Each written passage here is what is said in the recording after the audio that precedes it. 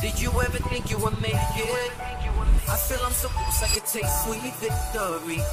I know this life meant for me. Yeah, why would you bet on Goliath when we got Bet David? Valuetainment, giving values contagious. This world of entrepreneurs, we get no value to haters. How they run, homie, look what I become. I'm the one. All right, Home Team, episode number 247. A lot of things has happened the last 24 hours, even the last 12 hours. A lot of new things formulating to give an update on what's going on with the market, the economy. Goldman Sachs says they're no longer expecting the Fed to hike rates in March. That's a CNBC story. Bloomberg came out with another story saying Fed's battle plan for inflation shredded by financial turmoil. Jeffrey Gundlach, who's been on Valuetainment before with Daniel DiMartino Booth, says Fed will hike funds next week to save credibility. Will have to. Interesting. Musk is building a tiny village for his workers. South Korean government proposes increase in work week to 69 hours from 52 hours. I'm sure California lost their mind. Remote working is killing Florida as a retirement paradise. That is an insider story. I have a video of President Trump saying a few words about Ron DeSantis and Florida, which I found interesting. Ron DeSantis posed with a handmade snowflake. It had the word fascist written all over it. Again, insider story. Bunch of different things. But first things first, Tom, last 24 hours, with all this Silicon Valley Bank debacle that everybody's talking about, what's new? What's been building up? What are you seeing? Well, good morning. I think everybody heard there was a soft landing because the federal government has this facility in place to protect the depositors. What was really interesting is the stories came out that showed what unfolded behind the scenes. And apparently, you talked about it yesterday, Jamie Dimon, who's a banker and a tough entrepreneur, and you look underneath the covers. Remember, his folks were rumored to have been working all-nighters on Thursday to Friday, Friday to Saturday.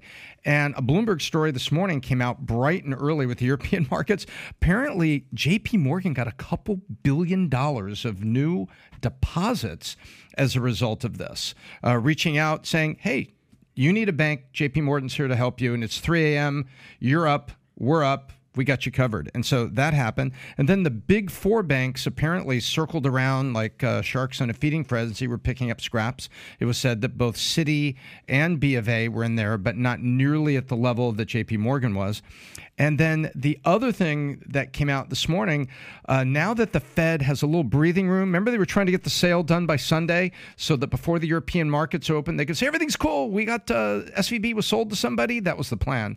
Now they get a little breathing space, and apparently BlackRock and Apollo have both walked into the buffet table and said, you know what? I'd like the loan book. So I think it works out better for everybody if a bank buys SVB, but you've got big private equity firms coming up there now saying, hey, you know what? We're interested in the loan book. And what this points out, PBD, is we hope means we don't have to use any of that federal money that Janet Yellen was talking about. That what works out is that the bank is sold and the depositors are made whole on those sales, so that I think that's the best for the economy and best for the bank. Let me ask. That's what's been happening. So let me ask a question here, Tom. So if a lot of the conversation is, what do we learn from 2008, right? To not do the same or to do better, right? So if right now a 2008 were to happen, would the feds have bailed out AIG? Now, the numbers now are so big, I think they would have had to at the end of the day or been forced to. But I don't know. After printing $1.4 trillion and seeing what that did to the economy and inflation of assets, I think it would have been hard. I think it would have been much harder, but a lot of political pressure would have been on it. We got to do this. And TARP 7 would have had to have been implemented. But I think it would have been a really tough call because, especially with what all this money we just printed and the inflation we caused. So if they would have taken the same approach as they're taking with Silicon Valley Bank in 2008, that's what I want to know. What do you think would have happened? So AIG is going out of business. We're not going to bail them out.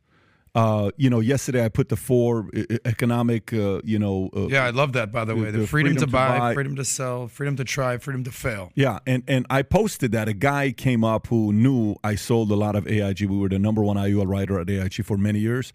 And he says, would you have said the same thing if AIG was, in the situation? Would you have bailed out AIG? I said, no. The previous CEO made bad decisions, forcing the former CEO of MetLife to come out of retirement, who had only 3 years left to live, to drive the company. Bob Ben Moshe's leadership is what saved AIG. But this is the part about capitalism. In today, would they have left AIG to go belly up and had other people come and acquire this business? I'll buy this business. I'll buy that business. I'll buy the PNC business. I'll buy your however many planes that AIG had. You think that would have happened today? I think that's probably the way you would have had to do it today. And we have to remember there's a key difference between 2008 and what happened yesterday. Yesterday, who got protected? The depositors. And they openly said the shareholders and most of the bondholders, you're screwed. When I say most of the bondholders, the most senior bondholders, there may be some assets to give them. But the bottom level bondholders and all the shareholders, you are wiped out. Back then, remember, Lehman and Bear went down, but the rest of the banks were saved. Yep. Last time they saved the banks. This time they've saved the depositors. Last time they saved the auto industry, the companies, and only Alan Mulally went in front of Congress and said, we'll take a loan, but we don't want a grant. Ford will be fine. Remember, it was the companies that were saved last time. Depositors were saved this time. That's good. So we're learning. We're learning what not to do. And by the way, I think that's positive. The comment about the fact that taxpayers are not going to pay this, that's bullshit. I mean, we're still paying for that. There's no question about that. Can you, while you're getting the video prepared, Adam, you have some thoughts. Go ahead, but go to my Twitter account with the video. But go ahead, Adam. Yeah, I was just going to bring up the Lehman Brothers and the Bear Stearns example, because when I entered the financial industry, it was 2006. I got into the life insurance, life settlement game. And I knew nothing about nothing. I was a nightlife guy, and I got, into this new career. But we were doing business with Lehman Brothers and Bear Stearns at that time. And I had a buddy that worked for Lehman. And it was so interesting how the conversations were going, where it's like, we're working on these deals and they're putting together a life settlement fund and all that. And all of a sudden he's like, yep, I think we're going to be holding off for a while. Yep, I don't know if I have a job anymore. Yep, I just got fired. Yep, my bank closed. And to see, we talked about picking winners and losers, and the whole concept, and this is what I wanted to kind of revisit what you said, and I love the fact that you kind of just simplify what capitalism stands for, the freedom to buy, to sell, to try, to fail. And I think it's incumbent to understand the failure part is part of the process. And the whole, how they say in the government, we don't want the government picking winners and losers. And, Chamath came out, right, during COVID, and this was after like the stock buybacks that were happening, all that, and in 19 and all that, after that whole situation, he goes, let them fail. Let the airlines fail. So that there needs to be ramifications for poor decisions. So how did they distinguish to let AIG, to allow them to stay, but Lehman and Bear Stearns, like who's picking these situations? At the end of the day, this whole too big to fail concept, it's sort of the antithesis of what capitalism is, right? Like if you screw up, you make poor decisions. Like if an individual does this and they spend all their money, they max out credit card debt, they go on vacation when they should be just saving money, and they lose their job and they fail, then it's kind of expected. But when companies do that, why should they receive these bailouts? Hey, Pat, and I'm honestly, I'm not setting up a question here. I'm trying to remember and I don't remember. But remember the SIFI test, SIFI, and we had some life insurance carriers that didn't want that designation because it came with a lot of government kind of being in your knickers. Remember that? And I think, I'm trying to remember, was it the gentleman we know at AIG who has since retired who said that when you get named strategically important financial institution, SIFI, that as soon as you were named that, systematically important financial institution, that it was actually a bad thing. Because now the government was on your back. You have to have, by the way, you have to have double reserves there. Hey, your loan balance is a tenth of a point too high. And suddenly it's like, wait a minute, I'm not being reckless. I'm no longer even running my business. I got this overlord pushing me.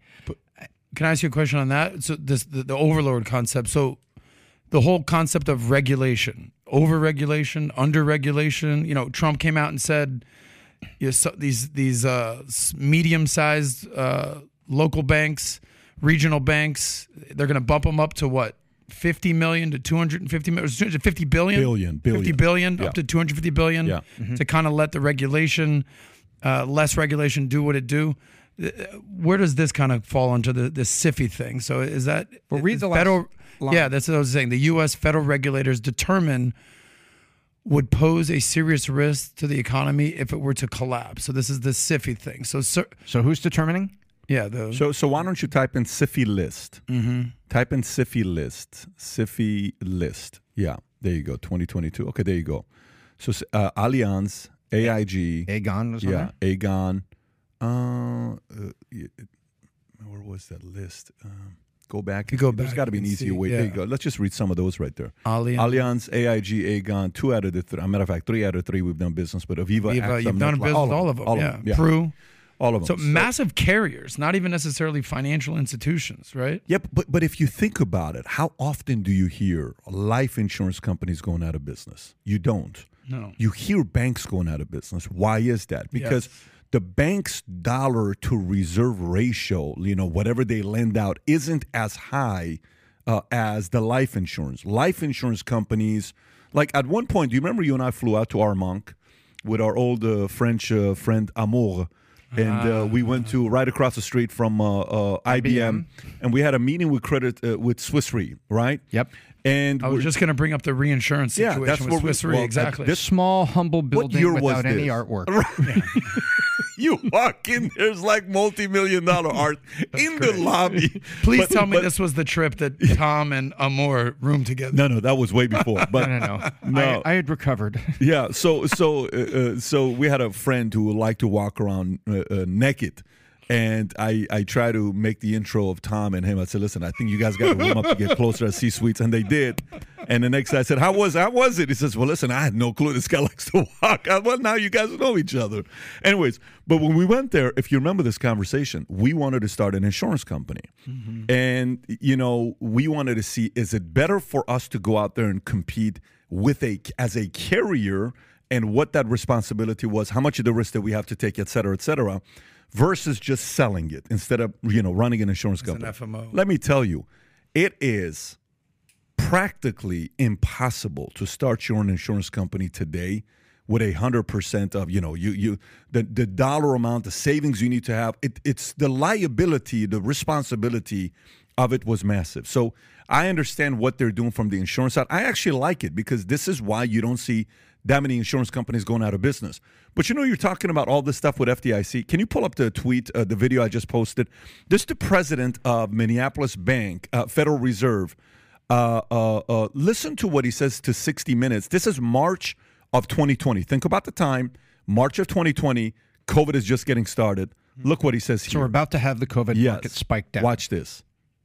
To the person who is about to grab their car keys and go to the ATM and take out $3,000, you say what? You don't need to. Your ATM is safe. Your banks are safe. There's enough cash in the financial system, and there's an infinite amount of cash at the Federal Reserve. We will do whatever we need to do to make sure that there's enough cash in the banking system. Okay. Infinite. Yeah. Infinite. So that's exactly the problem. The problem is infinite. How? Where does that money come from? So you know how sometimes people, when you look at O.J. Simpson, and what do people say? You remember when O.J. was, whatever the year was, 93, 94, I don't remember the year, but something like that, right? The year with the trial? With the trial, yeah. Could have been 92. It was, 93, I want to say. Okay. 94. So what was the thought? Oh, well, you know what? He's not going to go to jail. He's not going to, because celebrities they get away with everything. What happened? This guy's walking around, and 99% of people, and I don't even want to say 99%, majority of people you talk to, there's a survey. Did he kill? The answer is what? Yes. And he's free. The one question he doesn't like to answer, you know what the question is when people ask him? They try to be sarcastic with him. Did you find the killer? You said you were going to walk around and search. We got to find that guy, guys. How do you feel about He's the killer? still out there. Yeah. We got to find this And guy. you'll see, the first thing he does is he moves his eyes. He doesn't look in. He says, look, I really don't want to talk about that. Yeah, because you're in the room. Right? Okay. So unless Sacha Baron Cohen is interviewing him, then it gets real fun.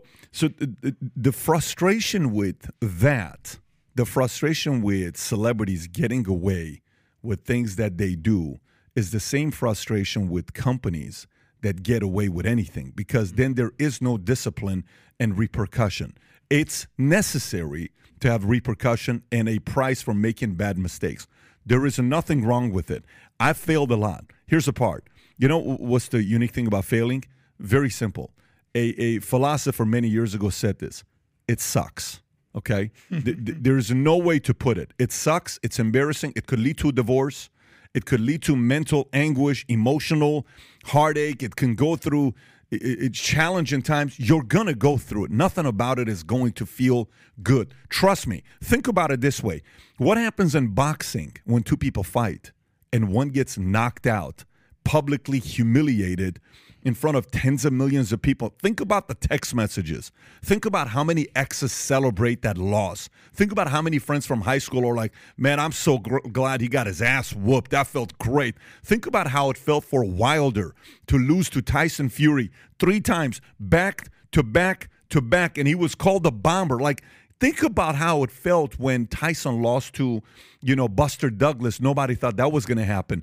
Everybody's going to go through it. There's enough. When Foreman lost to Ali, he went into depression for a couple of years. He didn't even want to show his face because nobody believed the fact that he lost to Ali. That was not supposed to happen. It's supposed to hurt, and it also hurts in business. There was a period in my career where I went through really tough times emotionally running a company. Here's the thing about the seasons like that. It's not supposed to feel good. You're gonna be lonely. You're gonna try to, like last night, a weird night last night. I slept on the floor last night. One of our kids wasn't doing too well. He was throwing up all night. It just wasn't a good situation. I'm on 1 hour of sleep today. You know who cares? Nobody. Trust me, nobody cares. Nobody cares. I still have to come and do my job today. Yep. No one cares. No one in the audience cares. Not saying that you're not sympathetic, but it's not your problem. It's my problem, okay? I still have to come in and do this. I got to Zoom right after this, and I got a bunch of – today's a long day for me. I got a lot of stuff that's going on here today. No one cares. It's days like this that you got to show up even though nothing is going your way. So the fact that the Silicon Valley, the shareholders, are paying a price for it, it hurts. But it happens in business. The fact that some of the bondholders are not getting the money back, it hurts, but that's part of business. Can I say one thing about the failure part? I think you're absolutely right. I think failure is a part of life. And I would argue that I think any one of us would say that sometimes failure is the best thing that can possibly happen to you because it sort of makes you who you are. So whether it's been sports for me, I remember being a great athlete and then getting moved up to varsity and then been put on the bench. Oh shit, I got to improve. When I did stand-up comedy, I was always a funny dude. I got booed off stage, talk about like tomatoes to the face. It's like, oh my God, I actually have to get better at this.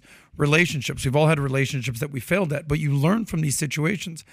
I used to do cold calls for a living for years and getting hung up on and hung up on and hung up on, but that's what makes you stronger. And you bring up the George Foreman situation. It's funny to see the end of that narrative. It's like he ended up becoming a multi-millionaire with the Foreman grill because he got back in the ring and he started kicking some ass again. And I think that's what everyone needs to understand is that failure is going to come with the territory. If you want to be great at anything, you're going to fail.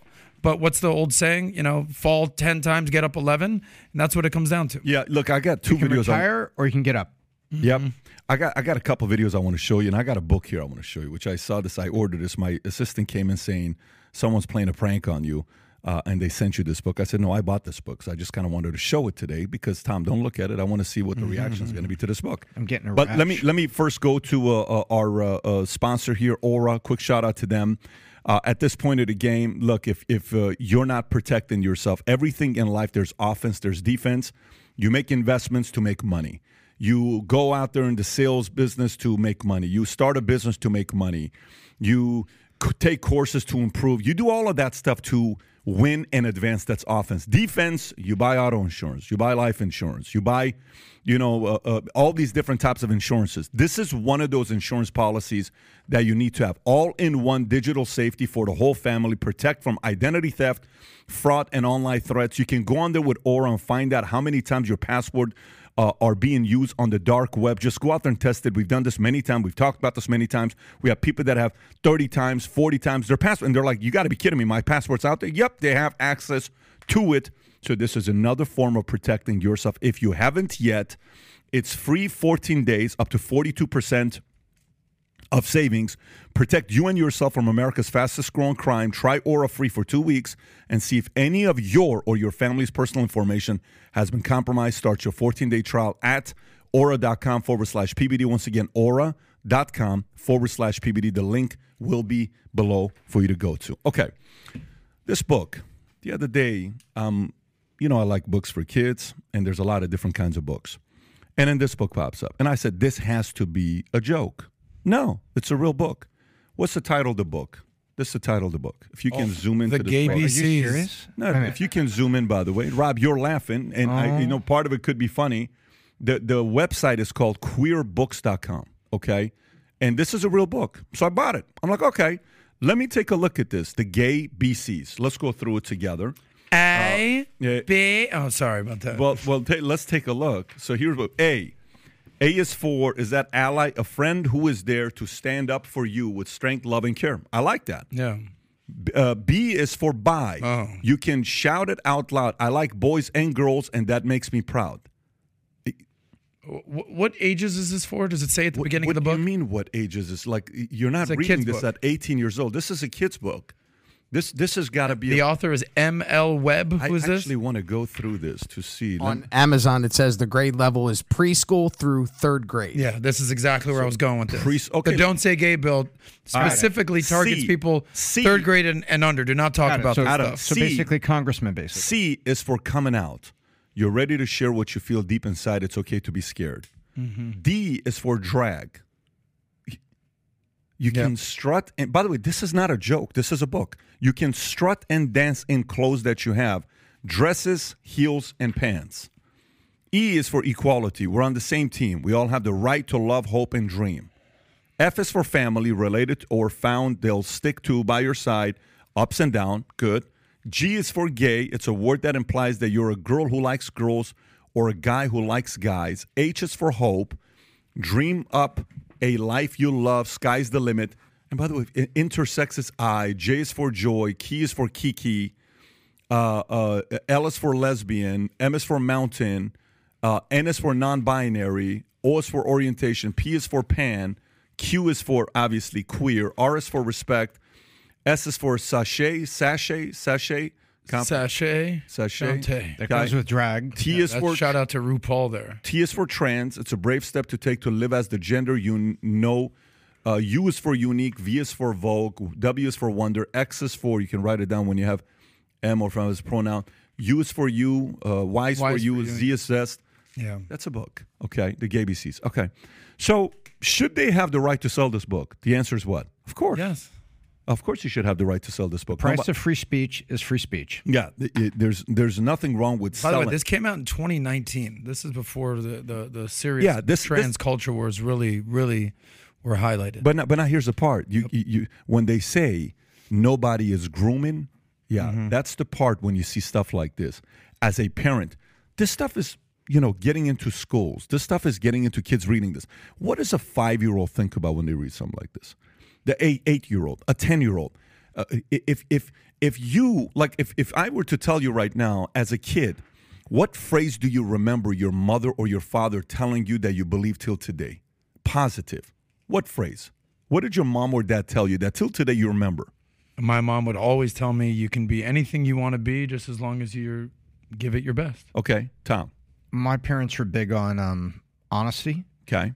Always tell me the truth, even if you've done something tell me the truth. How many times did they say that to you? How many times did they say that? It was constant. It was constant. My brother and I were only about less than 2 years apart. We would get into mischief. Things would happen. I remember 6, 7 years old, we'd break something, and so it was always, or somebody gets hurt, somebody's crying, and it's like, tell us the truth. Tell me the truth. And I can remember the punishment was always slightly moderated if you told the truth. If they had to dig it out of us or one of us was lying, it was always the punishment was a little heavier. You got the belt? For what you did or and for the lie. It was like a compounding effect. But if we told the truth, but that was always what my parents say, just tell me the truth. What was it? What was it that was over and over again for you? Rob, what was it for you? Over and over, like you heard over and over again. I don't even know why to this day, but it just sticks in my head. My dad used to say, no matter where you go, there you are. I have no idea what that means. If you're lost, you're somewhere. That's a quote from Buckaroo Banzai. Yeah, I thought that was Austin Powers. Hey, there you are. Do I know you? No, but there you are. Go, Adam, how about yourself? My mom, I mean, again, she'd always tell me to try us, but my mom is like the most loving, caring person. She would always say, I don't care who it is. It could be the CEO or the janitor. You have to treat them the same. Like, you have to treat people the same way. You have to do this. You have to treat people right. Treat people right. Treat people that you want to be treated. The golden rule, treat people right. Treat people right. And that served me well. So here's a question for you. I want to flip it on you. You ready? Some of you already know where I'm going with this. What if, Adam, your mom said, Adam, if you're gay, it's okay? What if your mom said, Adam, if you like boys, it's okay?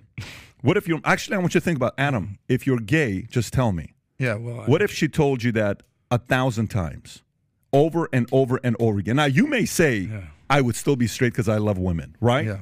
But let me tell you something. That's 1,000 times that thought is in your head as a 6-year-old, 8-year-old, 10-year-old. Okay? Affirmation. If your mom and dad told you, Tom, if you like boys, you can tell me, son. Like, can you imagine even that phrase? Like preemptively, before you even said anything? Preemptively, even the kid giving a sign, like they're saying anything. Like, here's a question. What is the advantage of a kid reading this book? What is the advantage of a kid reading this book? That's what I want to know. What is the advantage? If somebody is in a climate like this of where we are today, you think people feel uncomfortable being gay today versus what it was 30 years ago? No. Like, so this is the part where you get a Bill Maher that comes out saying, why are you trying to, increase this? Why? So there's a video, I'm going to send it to you, Rob, if you can share this, where a child exposes his mom. Okay, it's a I don't know if you guys have seen this video or not, where there are parents now where they're proud to have this and talk about this and say, look, my kids are gay. It's a bragging right. If the Asian father says, my son said, did we play this clip before or no? I want to show this to you as well. Rob, if you can see this clip I just sent to you, look how the kid is like, and the mom gets a little bit upset. Just look at this reaction. I think this is the same video. Volume. Yeah, let's see if this is the one or not. Watch this. People that aren't like serial killers like Ted Bundy. Does your mom say you have to be LGBT? No, I think she's what I want to be, but Go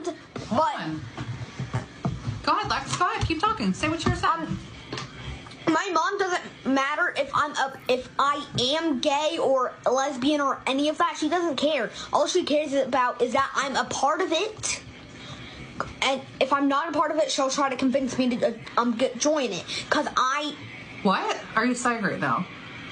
Facts. That I would convince you to join what? The LGBTQIA plus community. That's crazy. You saw the mom's reaction? A kid is not going to say something like that just because he thinks about that. Even a kid is sitting there saying, dude, my mom just wants to be part of this organization, right? There's a problem here. There's this parent, I don't know if you've seen this one. Let me see this one if I can find. You have to see this one. I'll find a clip to show it to you. But you see a book like this, you see what happens. It gives credibility to parents. Tom, what are your thoughts when you see something like this? Look, the price of free speech is free speech. That's my first thought. And my second thought is each organization, each group is going to publish books that it wants to read. And LGBTQ, they're going to publish books they want to read and books for their kids. And that's the long and short of it. I feel, Like does it make you feel uncomfortable? I'm curious. Yeah, it Tom. does. You see even that kid, right now, no, but even the kid right in the video, it kind of exposes the feeling. His mom is telling him one thing, but he's feeling a different thing, and there's some conflict in that kid. But just thinking about even giving your thoughts on it, do you feel uncomfortable? Well, yeah, because nowadays, I am the unprotected enemy, a white male, Canadian descent though may I be. If I say anything too much, I will catch the most heat. So I never moderate or lie about my positions, but I'm very careful about expressing them. I'll just say one thing. To use the alphabet analogy, there's nothing wrong with being gay. And before we go down this rabbit hole of like, these guys are anti-gay, if that's who you are as an adult, God bless you. We have gay friends, lesbian friends, all good. Like, I'm very vocal. I go out in South Beach. I know they're all out there. The Roberts decision says you can marry. Do what you got to do. But I think the resounding effort from at least our narrative is like, leave the goddamn kids alone with this kind of stuff. Specifically, the fact that Rob pointed out that this book is aimed at 3rd grade and under. So what is that? 8 years and under? So what are you talking? 5, 6, 7, 8-year-olds? Why is sex and gender and identity and all this even a thing at this age? Now, we can have the argument or conversation of, well, when do you start teaching these kind of things? Is it middle school? Is it high school? Do the kids talk amongst themselves? Should it be a class? Should it be books? Should it be the free market? But I think we're all in agreement that kindergartners should not be figuring it out if they're bi or not. That's not a thing that they should be developing at that age. Like, for instance, when I was in kindergarten, I wanted to be a dinosaur. Okay? So if someone was like, it's okay to be a Tyrannosaurus Rex, that's who you are on the inside. It's like, okay, at what point does it go to, all right, I want to be Peter Pan, I want to be a cowboy and Indian, I want to be an athlete, I want to be a princess. When does reality and fantasy kind of take over, especially when you're a kid, because you have wild imaginations? And I think it's just leave the kids alone. Play this clip. This is the problem, though. This is the problem right here. Play this clip. And I are here today because we have a trans child. Asher, 6 years old. At 3, she was not sleeping very well. She was waking up every single night. It was a lot more than just a toddler waking up. And one day I picked her up from daycare. All the teachers had said, Asher told us that she's a she. And Asher comes around the corner, and I said, hey, there's my beautiful daughter. What? Oh my a few God. sleepless nights, a random declaration. You can pause it. Matt does a great job talking about this stuff. Your son, did you hear? Like, this guy sounds like an educated guy. 3 years old. What are you talking about, bro? And he's getting the mic. The mic. He's getting. You know what is a form of giving the mic to speak at an event? That is a recognition. If somebody gives you their audience, their mic, that is a form of a recognition. I recognize you, that you have a credible message to give. Come give your message. We're giving the mic to that message. That father can believe that. But if he's doing that because he wants to be invited to certain parties, or he wants to be accepted by a certain community, or he wants to be known as a sensible, whatever, well, then you're using your kid as a prop. Like, you know how the joke about uncles are like, hey, let me borrow your 2-year-old kid, man, to go to the mall. And it's like, you take the kid and like, hey, oh, you have such a beautiful, oh, thank you. Oh, so what's your name? I say, oh my God. You use it as I do that with puppies. But yeah. You do it with cats, though. We do it with cats. So, but it's kind of like a prop that you use. You're using your kid as a prop for something like this. Give it a break. Who's trending right now on Twitter? Drew Barrymore. You know why she's trending right now on Twitter? Because of this TikTok guy, Dylan Mulvaney. I don't know if you've seen what happened with this Dylan Mulvaney, where a bunch of people are posting this, sharing how, her story of trans and all this stuff, and then eventually Drew Barrymore apparently gets on her knees. I don't know if you've seen this or not. That's the picture that's going viral. Right there. That's the knee picture. So she gets on her knees. That's a guy. That's a guy in the dress? Drew's definitely not a guy, but the guy, that's a guy. that is like, and why is she on her knees? What's going on? It's like, man, thank you so much for being so brave and doing this. This is what we're highlighting. This is what's being turned into heroes. Okay, that is the problem. You know, and by the way, the same exact when I watched Tom being uncomfortable with this.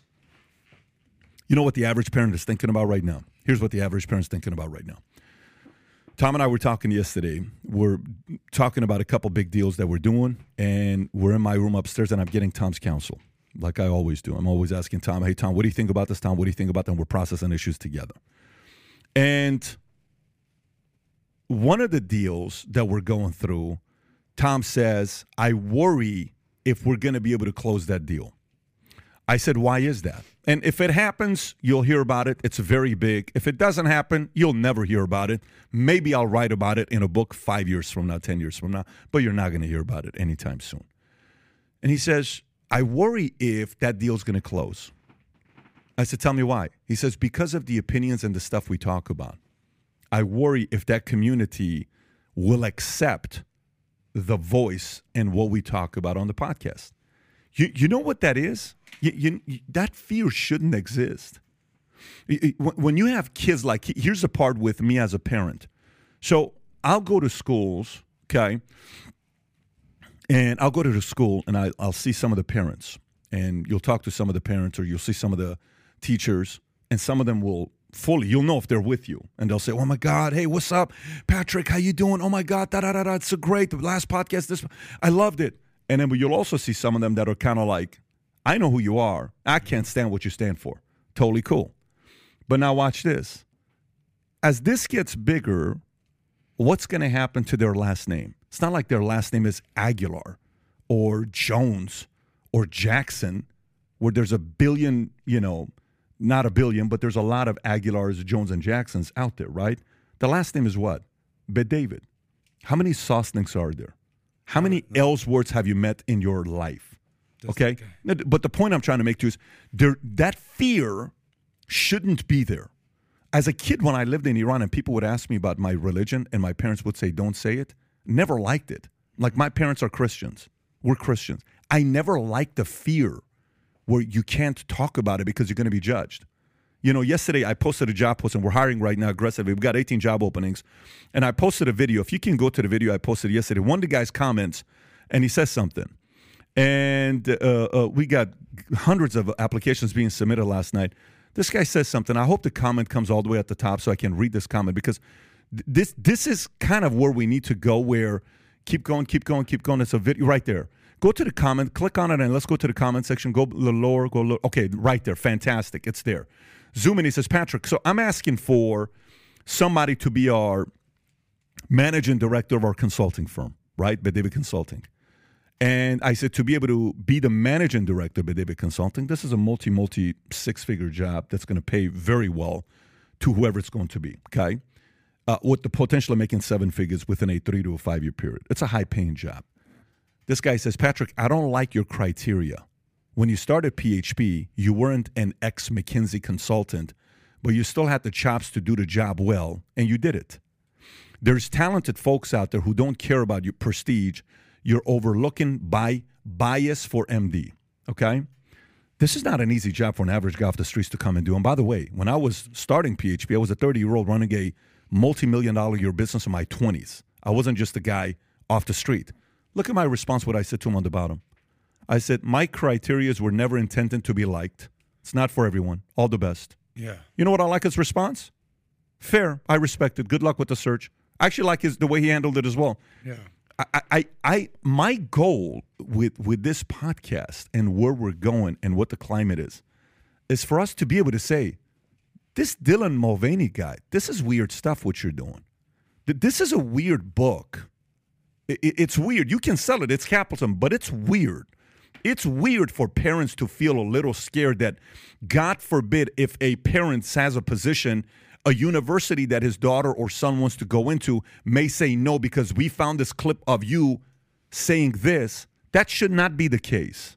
That is the only part about this right now with parents where they're afraid to talk about how they feel about certain situations. Where you go into school in orientation, the first person you hear in orientation is, I am part of the LGBTQ community. I see myself as a they, them, or whatever, and I'm this, that. And at our school, we do this, that. Yeah, that's kind of weird to do that. If the population is a small population and that's who you're trying to market to. But anyways, you see some of this stuff happening, little awkward, little weird. I wanted to kind of share this book. When I saw it, I thought other people would probably relate to the concerns some parents are going through. You know how they say back in the day when it comes to TV and media that you got to win the central time zone. You ever heard that before? Yes. Mm-hmm. It's not about the LAs of the world or the New York cities of the world, but like win the central time zone, win Iowa, right? Win Michigan, win Ohio, and that's where your audience is. And I feel like there's a metaphor here to what's going on here. You know what should be mainstream in America and shouldn't be contentious or a bad thing to say is just normal traditional family values, father, mother, kids, happy families. That should be normal. And the problem to all the allies, to use the word A over there, is that you're trying to basically make this type of stuff mainstream. And you can make that argument about why this shouldn't be mainstream, but also respect the fact that you can be who you want to be, but stop indoctrinating kids. And that's what I think essentially your biggest argument is. Again, one day this stuff is going to come out. That when it's going to come out what some places I partied at and what I did. I'm not sitting here telling you I walk on water. I'm not sitting here. If people partied with me and they ask what was Pat like to party with, some of the stories you're not going to believe. To say Pat really did that with. Yes, I've had a lot of fun. Prior to choosing to change my life, I did a lot of stuff in partying, in the military, in Tennessee, in Kentucky, in Vegas, all over the place. I had a lot of fun. I've always loved women, and I've had a great time with it, but I've always gotten along with anybody, straight, gay, whatever. I had nicknames.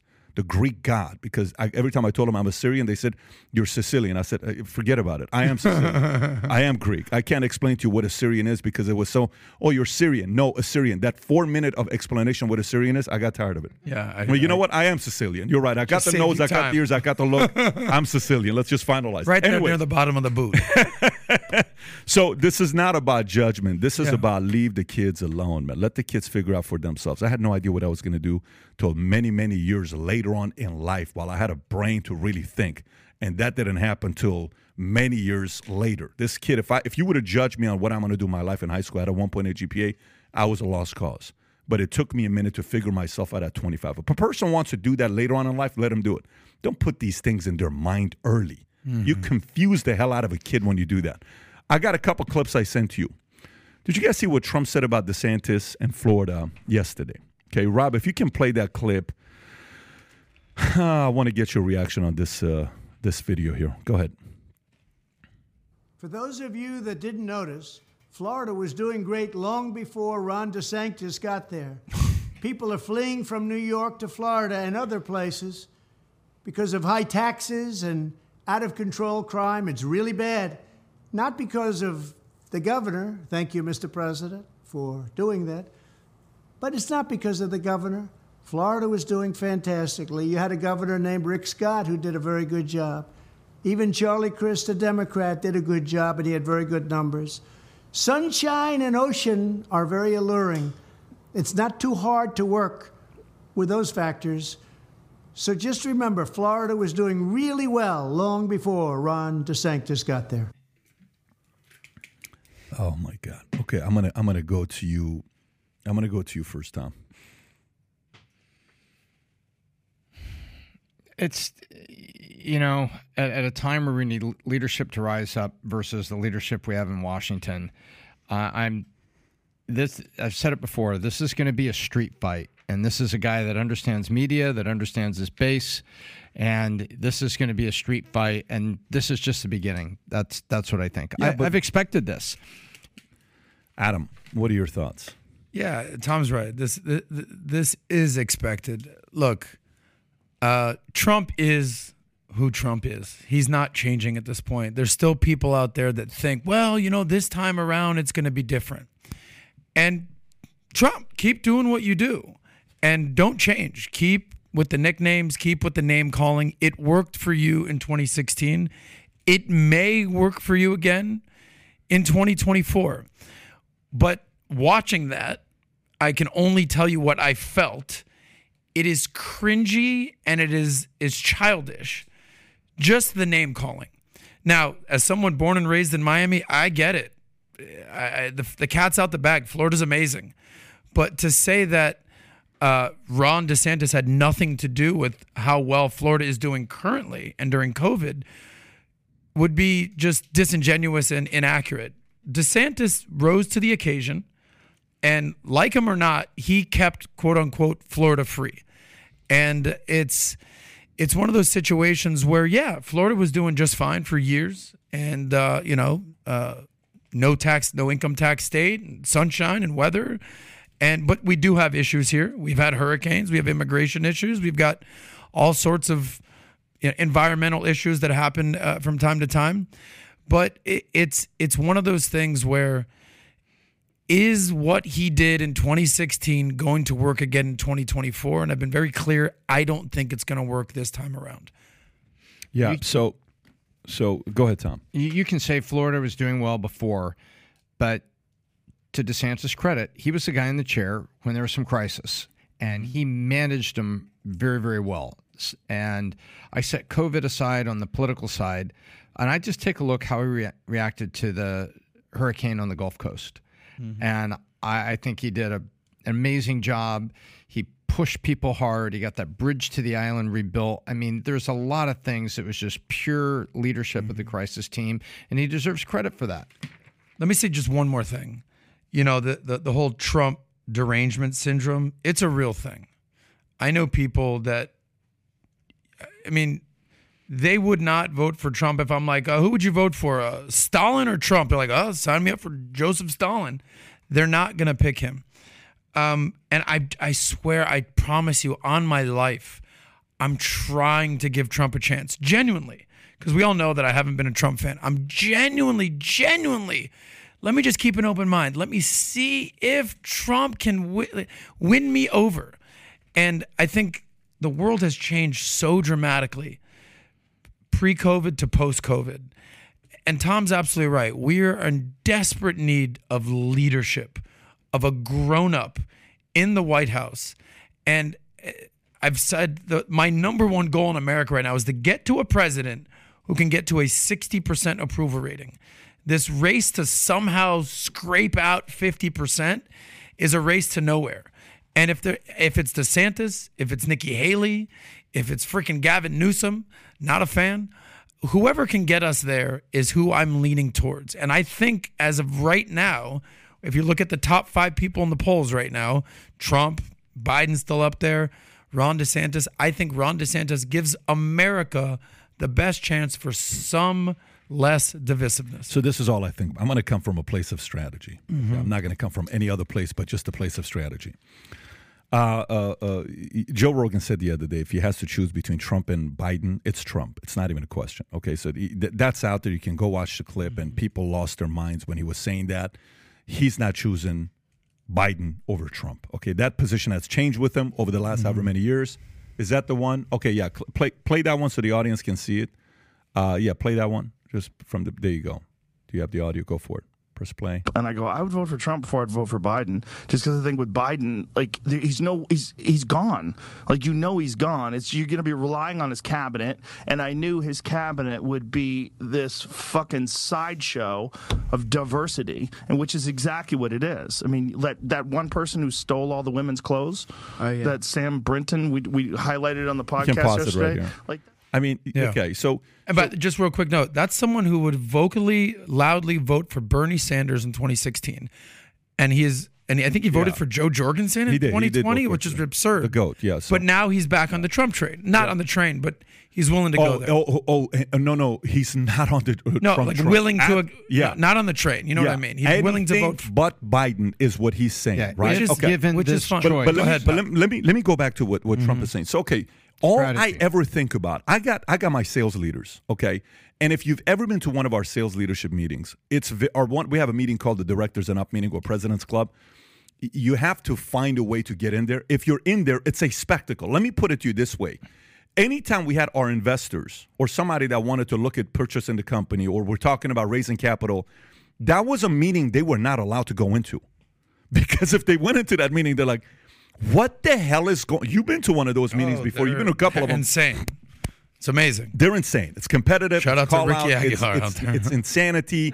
It's like it's WWE, UFC minus any of the fights, but it's raw. I wouldn't even say minus any of the fights because it can get pretty heated in there. I'm trying to keep it PG-13. It's WWE meets insurance.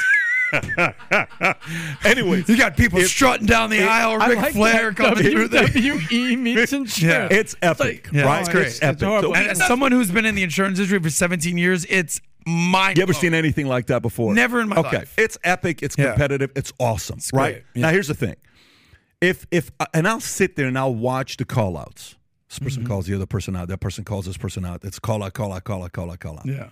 And then I'll sit there and I say, yeah, that was not a good call out. Like, what angle did you take strategically?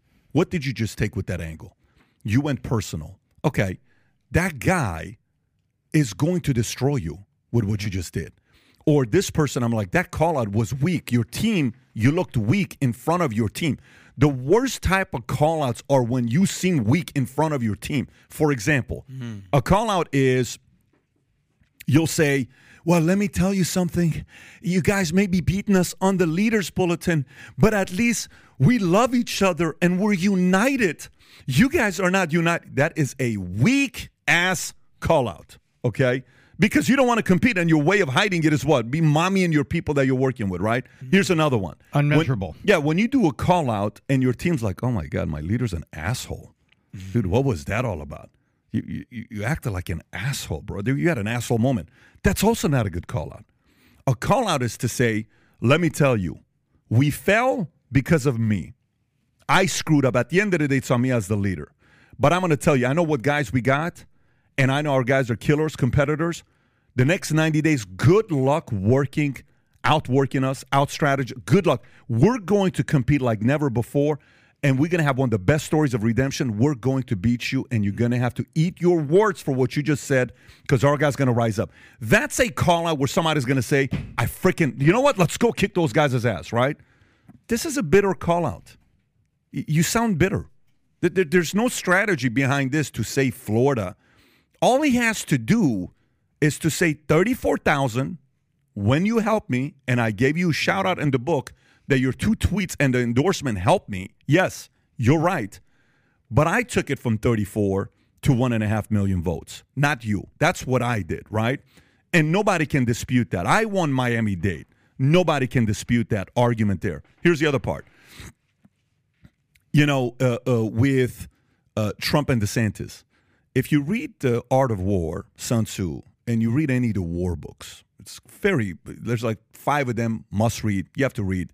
If you're a businessman, if you're a businesswoman, if you're somebody that's in a competitive environment, you have to read these books. Because if you're not, they're reading it, just so you know. And I learned this the hard way. I'm like, okay, no problem. For 2 years, I had the same audiobook playing in my car on repeat, the same exact book. Every single day for 2 years, people would get in my car and my audio was that same. Like, this is all you listen to? I said, this is all I'm listening to. What was the book? It's a very good book. And I read it over and over and over again, 2 years straight in my car on repeat because I understood it was war. And I saw what my enemy was doing. I said, I'm not going to forget what you did for the rest of my life. This is no longer about money. Good luck seeing what you just gave birth to somebody you're going to face for the rest of your life. It was officially personal and was going to get fun. Let's go play ball. At first, it was just about dad retiring. At first, it was just about having dreams become a reality. You officially pissed me off. It's war now. Let's go play ball. And I'm going to have so much fun doing it for 50 freaking years. That was my mindset. I'll never forget this, by the way. Fully committed to war to this one handful of guys that in the marketplace that were going up saying certain things. What DeSantis is doing right now, the book Art of War, if your enemy is screwing up, get out of his way. And that's exactly what DeSantis is doing. He's not even getting in Trump's way. It's like, let him keep saying stuff. Let him keep saying this stuff. His own camp was going to turn against him. His own camp's going to turn against him.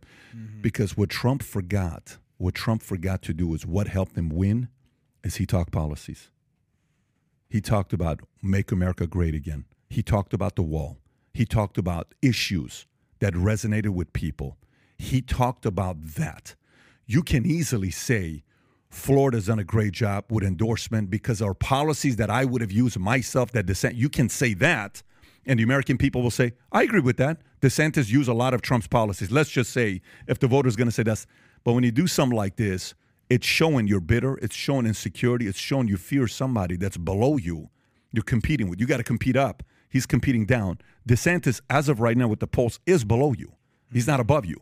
So it's a different strategy on the way you compete when he was coming up as an underdog. The way you compete as an underdog can never be the way you compete as a favorite. I don't know if that makes sense or not. You cannot take the same strategy as an underdog to compete as a favorite. That's not going to work as a favorite. So, and right now, in what's the CPAC poll was what? Yeah, 60 to 20. Yeah, it's like not that. even close. So, and some people say, who cares about CPAC? All I'm telling you is there's a different strategy to compete as a underdog versus a favorite. I don't necessarily know if this is an effective strategy he's using. Again, we may be wrong. I may be wrong, but I just don't think it's effective. Can I ask you one very specific question? Because to me, it wasn't the calling out the Florida thing, and that's all fair game. My specific thing is the name calling. We all remember 2016. It was Lil Marco Rubio or Sleepy Low Energy Joe. Jet, or that was 2020 Sleepy Joe or Crooked Hillary, or everyone had a little nickname, and it was funny, it was weird, it was quirky, all that and above, right? Wacky Bernie, all that. The fact that he doesn't even call him Ron DeSantis, and it's just Ron DeSancta. Meatball Ron. Is Tom, for you as I would classify you as just like a level-headed, normal, just good father, family man. Does the name calling do anything for you? Is it a turnoff? You don't this is something you don't practice in real life. How do you deal with it when the president is doing this? It does zero for me, and I have seen moments where I thought Trump played so beautifully. The debate with Hillary was being very sarcastic and then made a comment. And remember, he turned his back on her. And actually, she walked behind him. He didn't turn his back on her. He was not disrespectful. But as she rotated the stage, he turned around and pointed at her. And rather than call the name, he said, because you'd be in jail. Mm-hmm. And basically pulled the rug right out from under her thing. And that was all what America was thinking. We were all at home going, there you go. You're going to play the sarcasm game, and you're going to do that in a debate, Hillary. You just had an adult turn around and kind of call you out on that. That I appreciate. Because in the public square, in politics, you have to be prepared to debate, to set your tone, and you need to have your comeback. But just sitting there sounding bitter and calling a name doesn't do anything for me. It doesn't get me. It doesn't pull me in your direction to what I knew you stood for. Yeah, listen, we can act very what's the word noble and say, oh my God, dude, they've been calling this guy a Russian spy. They've called him a racist, a bigot, a misogynist. Give me one label this guy hasn't gotten the last 7 years. Think about every single day they've gone after this guy. So don't get it twisted. I don't like what he said about the comments on Florida and the fact that he didn't do anything. When you go give credit to Charlie, what are you doing? Like, he's giving credit to Charlie Crist. What are you like? Biggest flip flopper as it gets. Out of anybody you give credit to give it to Charlie, like, to me, it's purely that. When he says Ron DeSancta, whatever, DeSanctimonious, meatball, that's his game plan. It's totally fine, because the whole thing is, if your opponent gets irritated by a comment, keep irritating him, right? That's what he's doing. He's very good at it. He finds a way to irritate you, and he'll keep doing it. And if you show you're not irritated, then eventually he has to go to a different nickname or whatever. My concern isn't the name calling. My concern is you can't question someone's resume. That's a real resume. It's the same way when clowns say, Trump's not a real billionaire. Oh, okay, you are, right? Yeah, that's right. You were able to go into those, heavy-duty, rooms in New York and negotiate with all these other guys in Manhattan to buy air. Yeah, you're definitely a better businessman than Trump was. Yeah, you're the one that carried a show on NBC for 15 years called, what was the show's name? Called Apprentice, one of the greatest, and then Shark Tank tried to duplicate that model and the kind of eyeballs they got. Arnold tried to do it for a season. It flopped so bad it was embarrassing. Yeah. Some would say that kind of finished up his career because you can't carry a show like that for 15 years. No, you can't be Trump. Mm-hmm. Trump is not duplicatable. He is very good at what he does. You can't question someone's resume if it's got true credibility behind it. You make yourself look like a fool. And here, he's trying to question DeSantis' resume. Who did it better? I don't know. I don't know if anybody did it better. He did it better. DeSantis. So, yeah, I mean, it's not even a question on who did it better. He did it better. And he, this is a chance to come from a place of, I'm glad he used my policies. I'm glad he implemented some of the things that we were doing. And I'm glad he had the success that he had because he followed our lead versus showing signs of, I don't see, and by the way, in any business book or strategy book, I don't see everything he's done up until this point, like in 2016 when he won, everything was like brilliant, interesting. Wow, crazy, risky. Look at this guy. Look at, and boom, he's president. Holy shit, he pulled it off. And beating who? The person that's supposed to be a president since she was 10 years old, 12 years old. She was supposed to be the first female. You beat that heavyweight whose husband is a president? Damn. Okay, cool. This guy knows what he's doing. But the biggest feedback is your strategy as an underdog will not work as a favorite. It's just not. When Michael was coming up, when he wanted to beat the Lakers for the first time to get the first ring, and he was talking a lot of shit, yeah, that's a different game.